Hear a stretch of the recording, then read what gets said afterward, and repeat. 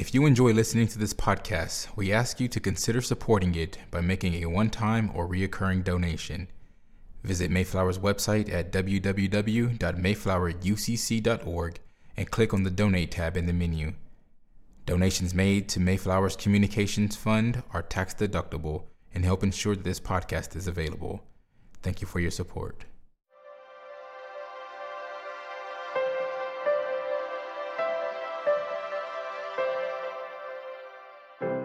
The sermon you are about to hear was preached at Mayflower Congregational UCC Church in Oklahoma City by the Reverend Dr. Lori Walke, senior minister at one of America's premier liberal Protestant pulpits. At Mayflower, we are an open and affirming peace and justice church, where we believe religion should be biblically responsible, intellectually honest, emotionally satisfying, and socially significant. We go now to the pulpit of Mayflower Congregational UCC Church of Oklahoma City and to the preaching and teaching of Reverend Dr. Lori Walke. Good morning. Welcome from Mayflower Congregational United Church of Christ, where no matter who you are or where you are on life's journey, you are welcome here. Will you pray with me? While some of us think the Ten Commandments are difficult enough, Holy One, it occurs to us that there are plenty of others who must think that the commandments are a low bar, the easiest of all scriptural directives to follow for good Christian living.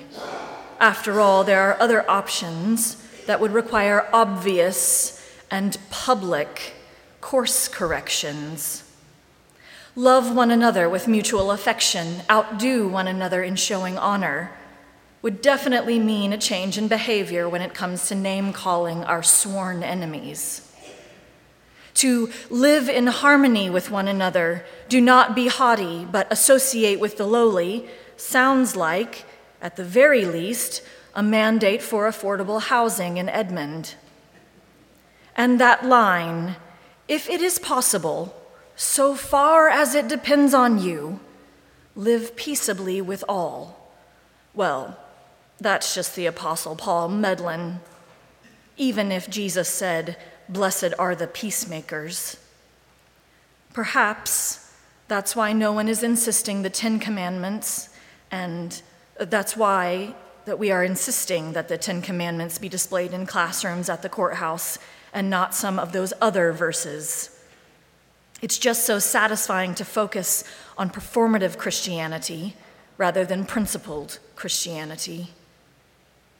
Help us, Holy One, to use the text as a lamp unto our feet and a light unto our path, not as a way to divide and conquer.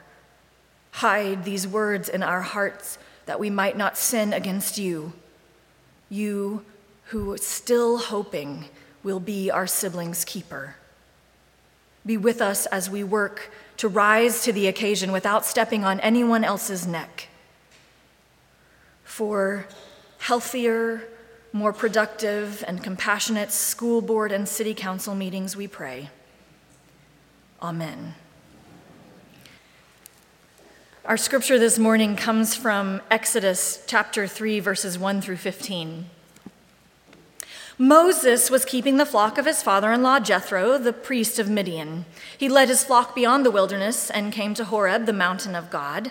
There the angel of the Lord appeared to him in a flame of fire out of a bush. He looked, and the bush was blazing, yet it was not consumed.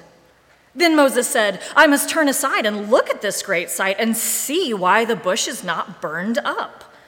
When the Lord saw that he had turned aside to see, God called to him out of the bush, "Moses, Moses!"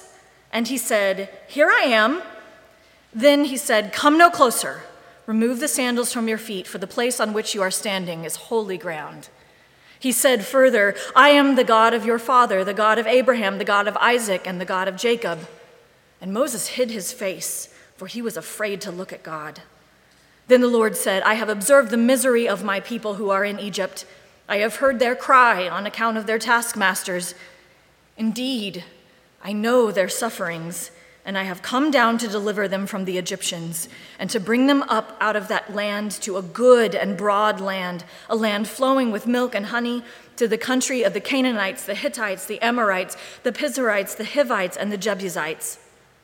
The cry of the Israelites has now come to me. I have also seen how the Egyptians oppress them.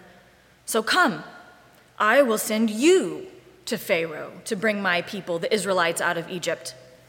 But Moses said to God, who am I that I should go to Pharaoh and bring the Israelites out of Egypt? God said, I will be with you, and this shall be the sign for you that it is I who sent you.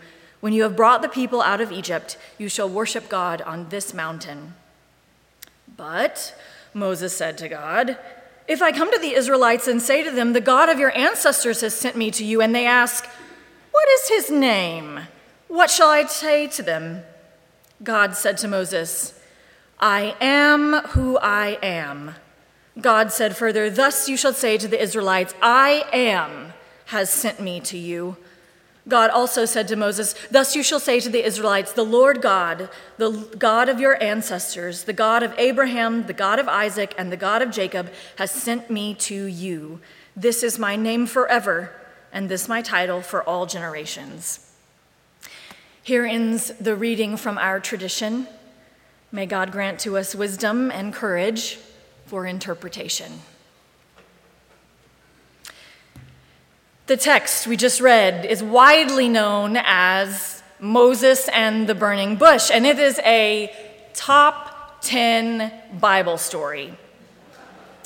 Now, if you have been living in Oklahoma for the last 5 years, it is likely that the phrase top 10 has lost all meaning.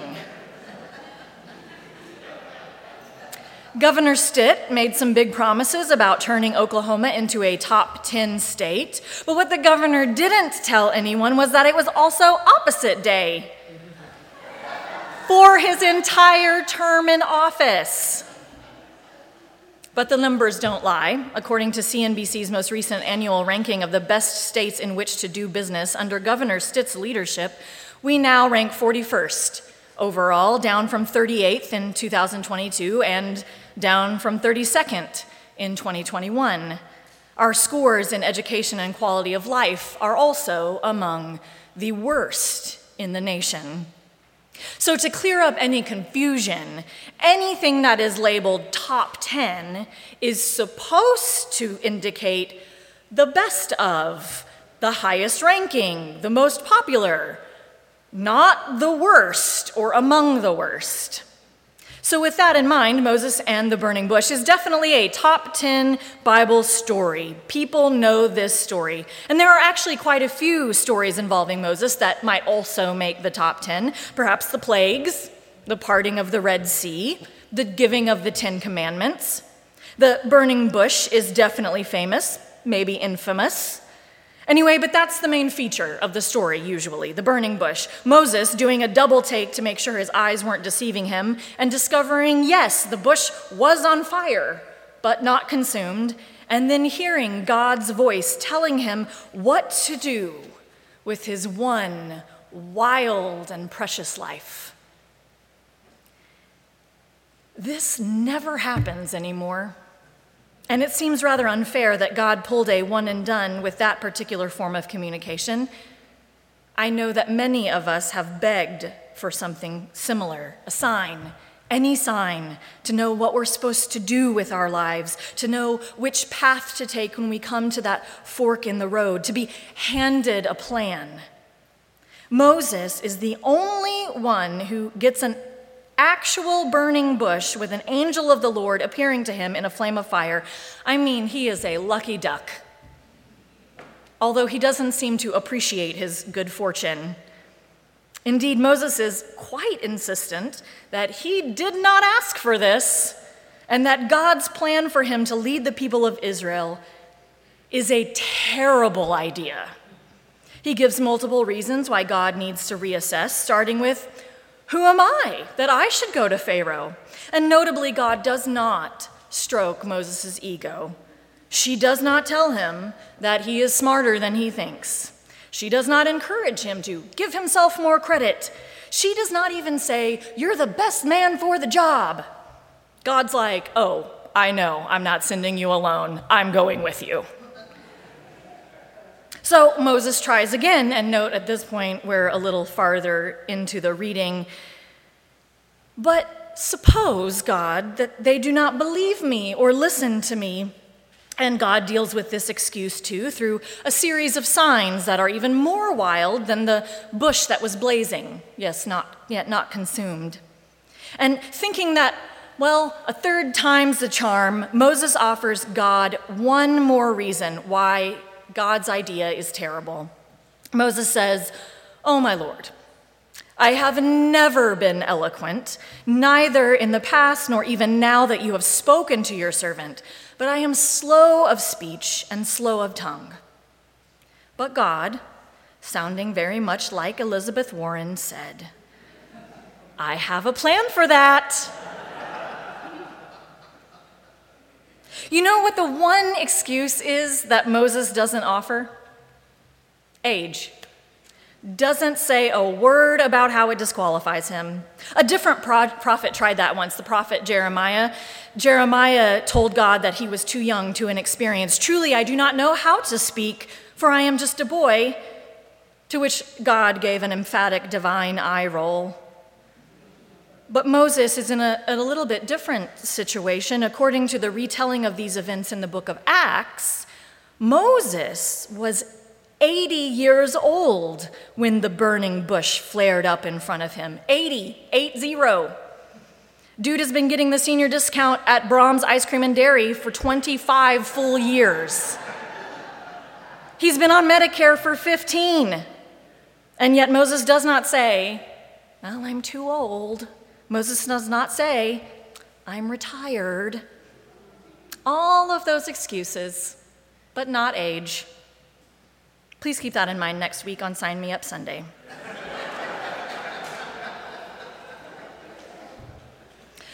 While the burning bush and Moses arguing with God could certainly keep our attention for an entire sermon, we cannot ignore the elephant in the room, which is that someone forgot to tell God about the rule. No politics in church. But we have this Exodus story in which God does, in fact, get involved in politics. "Then the Lord said, I have observed the misery of my people who are in Egypt. I have heard their cry on account of their taskmasters. Indeed, I know their sufferings, and I have come down to deliver them." Apparently, religion and politics are quite a match in God's mind. Economics, too. It is also equally clear that God chooses sides, siding with those who suffer deprivation and oppression. God plans to meddle in the politics of Pharaoh and disrupt the economics of Egypt. Note, though, that God is not simply going to throw her weight around, but involves someone on the ground, so to speak, by recruiting Moses to negotiate with Pharaoh, to organize the people into a grassroots movement, and ultimately lead them out of captivity. The idea of politics and religion is off-putting to many people, at least in theory, but this is usually because politics is confused with partisanship. Those two words are used almost interchangeably, but they are not synonyms. Partisanship can be defined as harassing an enemy, red versus blue, dividing into teams. It is important to note that partisan is often used as an adjective for politics, as in partisan politics, which opens the door for considering that politics is something different than partisanship. When politics are partisan, they are all too often cultish and self-serving, and thus decidedly unchristian. This can be true of both Republicans and Democrats, which I know is not a popular opinion around here, but I invite you to consider why so many Gen X and millennials are not card-carrying members of either major party. Partisan politics is the kind of politics the church must guard against. What then is politics? without partisanship? Well, theologian Jim Wallis considers politics to be much broader than dividing up into teams. He argues that politics is the process by which people shape their communities based on values and the common good. Politics, he writes, embraces not only legislative and electoral activism, but also how a community or society organizes itself, how it makes decisions, and what decisions it makes. The Greek word polis, from which we get the word politics, refers to the people, the public square, and the search for the common good. It means a discourse about values, right and wrong, and the ways of sustaining or restoring the healthy social and moral fabric of a society. Theologian Marcus Borg argues that all of Scripture, from the Hebrew Bible all the way through the book of Revelation, is a call to political action. He writes that politics is about the shaping and shape of the city, and by extension, of large-scale human communities, kingdoms and nations, empires, and the world. In this sense, politics matters greatly. It is about the structures of a society. Who rules? To whose benefit? What is the economic system like, fair or skewed toward the wealthy and powerful? What are the laws and conventions of society like, hierarchical, patriarchal, racist, xenophobic, homophobic? To abandon politics means leaving the structuring of society to those who are most concerned to serve their own interests. It means letting the pharaohs and Caesars and domination systems, ancient and modern, put the world together as they will. Politics, then, is about how people organize themselves, shape our collective living, and set priorities. And people of faith should be involved in this work. As Walter Taylor, the first Black mayor of Englewood, New Jersey, wrote, "Politics determines the kind of world you will be born into, the kind of education, health care, and job you will eventually get, how you will spend your old age, and even how you will die. The church must address itself to and be involved in anything that affects life as great as this." One of the tenets of progressive Christianity is an orientation towards social justice, which means that we prioritize salvation from hell on earth caused by social norms, laws, and policy, instead of prioritizing salvation from an afterlife of damnation. These two things are not mutually exclusive, but as Borg explains, salvation in the Bible is political, a dimension that is often missed when we are limited to understanding the word within the heaven and hell framework. A historical and metaphorical reading of Scripture restores a crucial dimension to what the Bible means by salvation, which is central to the story of the Exodus, the prophets, Jesus, and even Paul. And it has two focal points: justice and peace. Those are what make salvation.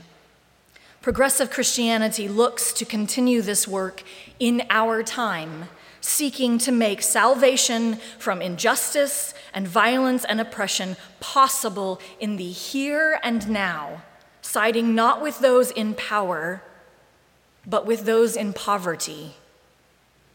This, beloved community, is why Mayflower is a member of Voices Organized in Civic Engagement, a faith-based community organizing coalition. It is why we are asking questions about how, if we are going to build a new home for the thunder, why we might also build homes for Oklahomans who are working for minimum wage. It is why once a month, the Voice Education team meets in our parlor, organizing for how we might flip our 48th ranking in education on its head, because we know that without quality education, children are more likely to suffer adverse health outcomes and less likely to participate in decisions that affect them, threatening their ability to shape a better future for themselves. And this is why our reproductive justice team is working to help our congregation become a community of faith that supports reproductive dignity for all. For we know that this is how we serve our community and equip us to work for reproductive justice, which is the right to have children, the right to not have children, the right to parent the children we have in safe and sustainable environments, the right to bodily autonomy, and racial equality in parenting rights. As I mentioned earlier, the first of 5 trainings start 2 weeks from today. It seems timely to note that as of this morning, of the 25 folks who have signed up for those classes, only 3 of them are men. Which also reminds me that besides age, the other excuse that Moses didn't try to use to get out of the work of justice was gender. With our status as a top 10 state for highest poverty rates, we can hear the cries of those who are suffering. Our burning bush is the dumpster fire that is our state. If we quit messing around with partisanship and get busy with the real work of shaping a just world, all of us might actually experience salvation. Sounds like the gospel to me.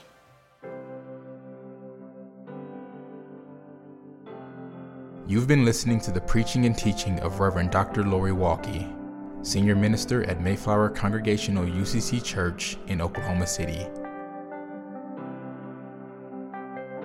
More information about the church can be found at www.mayflowerucc.org or by visiting Mayflower's Facebook page. Worship services are every Sunday at 10 a.m., with Sunday school classes for all ages at 9 a.m. Mayflower is located on Northwest 63rd Street in Oklahoma City, 1 block west of Portland. Thank you for listening.